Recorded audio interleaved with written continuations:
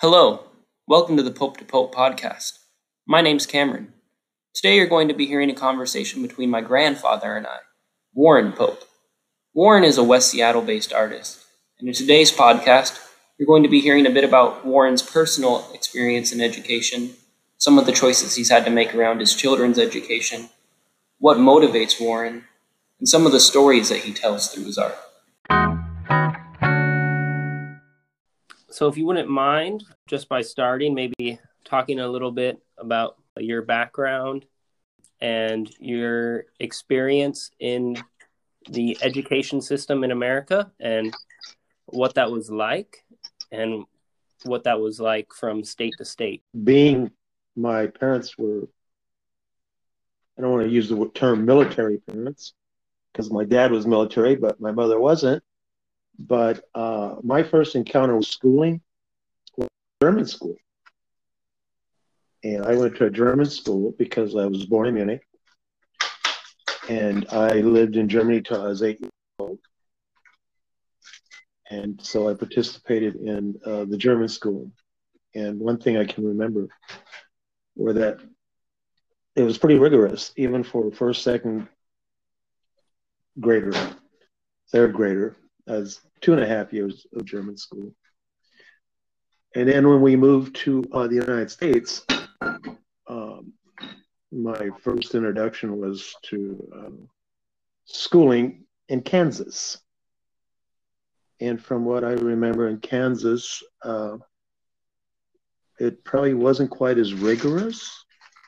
I can't say that for sure. But again, there was a lot demanded. In light of what I sort of witness nowadays. But then the curriculums and the schooling at that time,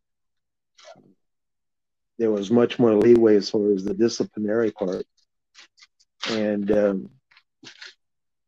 it was amazing what a principal or teacher, the power they had over you. From that, my experience, we went back to Europe when I was 12. And there I went to an American school, which was a real different experience as far as we were even admitted in our grades as far as our level of how we did the year prior as far as our grades. And they would actually have systems of 8A, 8B, 8C, depending on your abilities. And that was my junior high experience. And as far as being racially integrated and so forth, I experienced that most of my time in American schools, even in Kansas. And when we moved back to the United States, we wound up in Fort Lewis, DuPont. And that's where I pretty much finished my junior high, my last year, and my high school. That's where I graduated from. And my experience there was totally a very diverse atmosphere because in the one thing about Army housing and being on in the service, you don't pick your neighbors. You pretty much have to learn to live with them and go to school and so forth. So most of my schooling, if I had to sum it up, are mostly good memories. And I've been very fortunate having had mentors and teachers that took an interest in whatever talents I showed. And so I pretty much have nothing to say that would be negative for the most part. After graduation, went to Centralia for a year, and then I was over at Wazoo. I was going to run track. I ran cross country there. And then I transferred back to the University of Puget Sound, where I graduated with a Bachelor of Fine Arts. And one of the biggest factors of actually being in college and really fearing the fact of not being in college and having the credits, despite the fact that I had a full-time job, was that you had Vietnam as a guillotine hanging over your head, because a lot of young guys didn't have that option. You were either in college or you had a good chance of being drafted and going to Vietnam. So that experience in itself was always everything outside of what I really wanted, which was more or less to be a student and run track and follow my pursuits. But having to work full time, that was never fulfilled. So experience in college was somewhat good and then somewhat regretful. A follow-up question based off some of the things that you said. You mentioned when you were in junior high school at the American school in Germany that you noticed what I would call or recognize as an educational tracking system where students were funneled into different categories based on their perceived ability. What I would ask you is, what were the effects of this on you? And what were the effects that you noticed on your peers? And do you think there were negative effects? And if so, what were they? Totally. I thought that system was even then not good. Personally, it affected me. I just happened to have been the student body president, and I was in a higher tier as far as grades, but did not live up to that tier for whatever reason. My prior year was better, which was the seventh grade, which qualified me to be at a higher tier, the eighth grade, which I didn't live up to, and therefore the pressure. I can remember the embarrassment. It was sort of a joke that you don't want to vote the student body president, but what are we going to do with him if he doesn't come up with the grades that we expect for the tier that I was at? And that happened to a lot of kids. And then automatically, you already knew of who wasn't in 8A or 8B, and it was literally like that, 8A, 8B.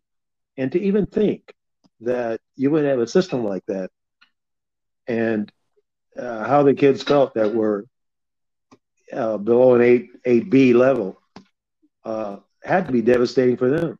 And this is unfortunately something that still goes on today in schools, and it comes under different names, whether that's No Child Left Behind, or with big sweeping policies, or under the false guise of big terms like STEM, which are really more of a vocational training in lower income and lower performing schools.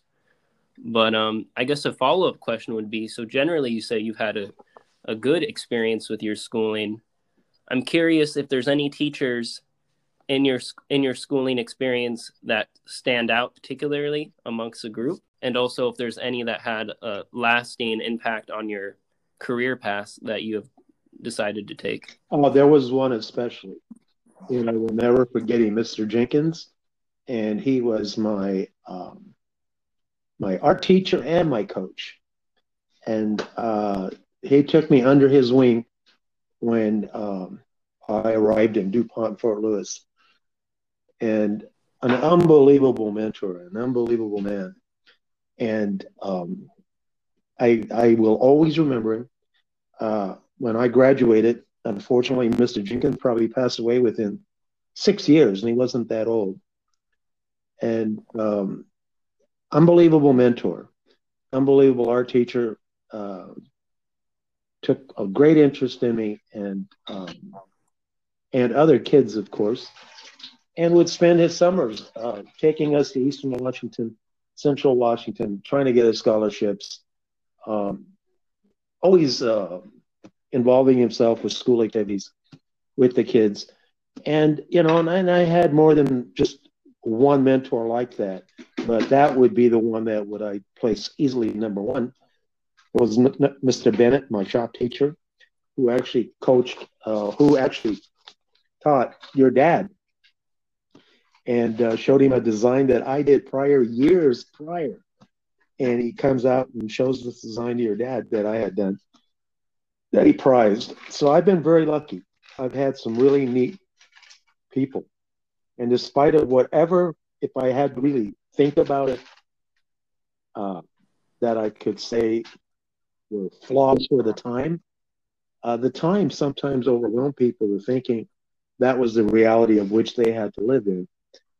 And I think I was pretty lucky to see that early. And that's probably just being raised more or less of not having any one identity myself. I guess a follow-up question to that would be, have you experienced oppression through education?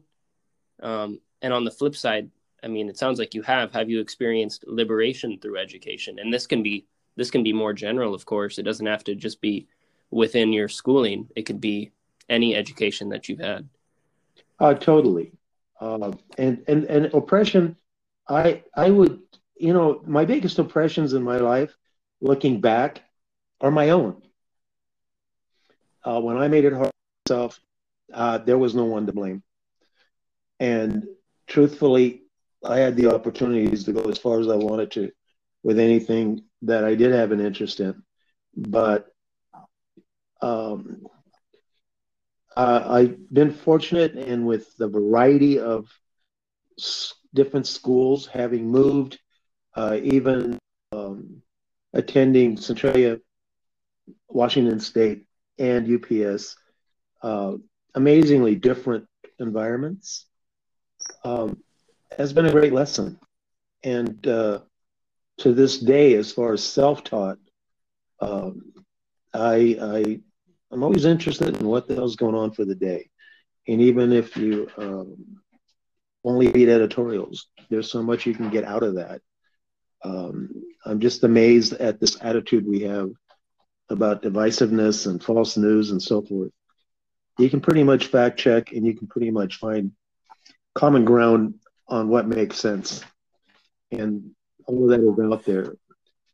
And that's part of my whole thing that goes into my work when I'm doing political work. I don't fake it when I do a thing on redlining. And once I was asked to do that for the African American Museum, not only had I done pieces prior, many years prior, but the pieces I was working on now. And you bet, the first thing I'd want to do is sit down and statistically look up facts about redlining on how it affected Seattle in 1920 versus when it was implemented actually in the 40s, and find out what it really is about. And that would always lead to other historical things that made that happen. And so my artwork has really pushed me into always looking for different waters, if I can say that. And it's just my nature. A follow-up to that, I mean, and you really answered it in that, would be, how does your personal identity really inform your own personal pedagogy, and how does that and your personal history and identity, how is that told and represented through your artwork? That's a good question. And one of my biggest motivators in having gotten to this point, I think one of the biggest things that we all seek, many of us will deny it, or we don't care what so-and-so thinks. I really don't believe any of that ever really holds water. Validation. Validation is really important. And it is when you're raising kids. It is with your spouse. And in my case as an artist, I'm presently showing in a group show at Vashon, and one of the things she wrote about me as a small history of me, she says, Warren always says it's not what you do, it's who you do it with. And that to me is important as an artist when you're accepted in a show where you have a lot of respect for other people that are within that show. I learned that going to Washington State on a partial scholarship for track, to walk into a field house and you see 3 Olympians. You're not them, but to be invited and taken seriously, just to be in their presence, that's a good thing. And so as an artist, validation has always been important. it's not about sales. I wish I was more successful maybe that way financially, could have offered much more to my family. Uh, but on the other hand, I never measured a piece of whether I was going to sell it, especially not a political piece. That would have never motivated me to do the 71 works I did last year at the Black History Museum. But the validation, uh, the movement of the people that looked at it, when you see a young black man of 32 standing in front of a piece, incarcerated in your own skin, with tears in his eyes, I can't buy that with money. And I always say, those that don't know that part of me, well, what can I say? But it's what I've strived for. I've stuck with it a long time, doing my work. It wasn't always easy, but one thing I know in my heart is I love art. I love what I do, and I love the effect it has on people that have enjoyed it. And it's just amazing on how it comes back. I have neighbors that walk by, and I met him for the first time just 2 days ago. And he says, I have one of your pieces in my bedroom. You know that piece you did with the pregnant woman? Because the world gives life was the name of the piece, and her belly button was the earth. Money doesn't buy that. Well, thank you for your insight on your motivations. I guess one more follow-up question would be, I'm sure it's applicable in the art world. I mean, it's definitely applicable in education and just general governance. My question is, who do you think should be involved in making policies, and who do you think should be involved in making decisions? Boy, that's a tough one. Okay. It's got to be a community. It has to be. It has to be. And then yet recognize those that have, like what I just spoke about, validated themselves, of having given their time and their life towards education. I think too often we can see those that pose of being overly intellectual about certain things that really are common sense and that just need to be corrected. Like you don't have an 8A, 8B, 8C. You don't have to intellectualize that. And those are the kind of people that I really would like to see out of the loop more so than taking up all the space. I think one thing we need to do is be much more direct and much more honest. And then it probably doesn't hurt to ask the kids of certain things, of what it is that's important to them, to give them a sense of feeling they have some control early in their life of what and who they want to become. So I think it's a community thing. Parents definitely have to be involved. I had to make decisions early with your dad. They were difficult. And then with Andreas and Warren, with Liz, my wife, flying at times. But between the two of us, she's the one that would go to the auctions. She's the one that would buy the songbooks, get the piano lessons. And she was really heavy on reading. So even within this family, it was a total community effort. And I believe that's pretty much the way it has to be. Parental involvement, community involvement, and then validate those that are willing to do the hard lifting and let them know that they're not only appreciated, but also well compensated. I guess another question would be, briefly, you mentioned the choices that you had to make with some of your own children's education. And I guess my question would be, I know that Warren and Andreas, at least I know that they didn't in high school, but for at least part of their schooling, they went to private Catholic school. And I'm curious, A, like, why did you make that decision? And B, is it based around certain inequities that you witnessed in the public education system in Greater Seattle? Totally. And Liz pretty much insisted on that. But also, your grandmother was so instrumental in helping us afford it. But her thing was reading and writing, smaller classrooms.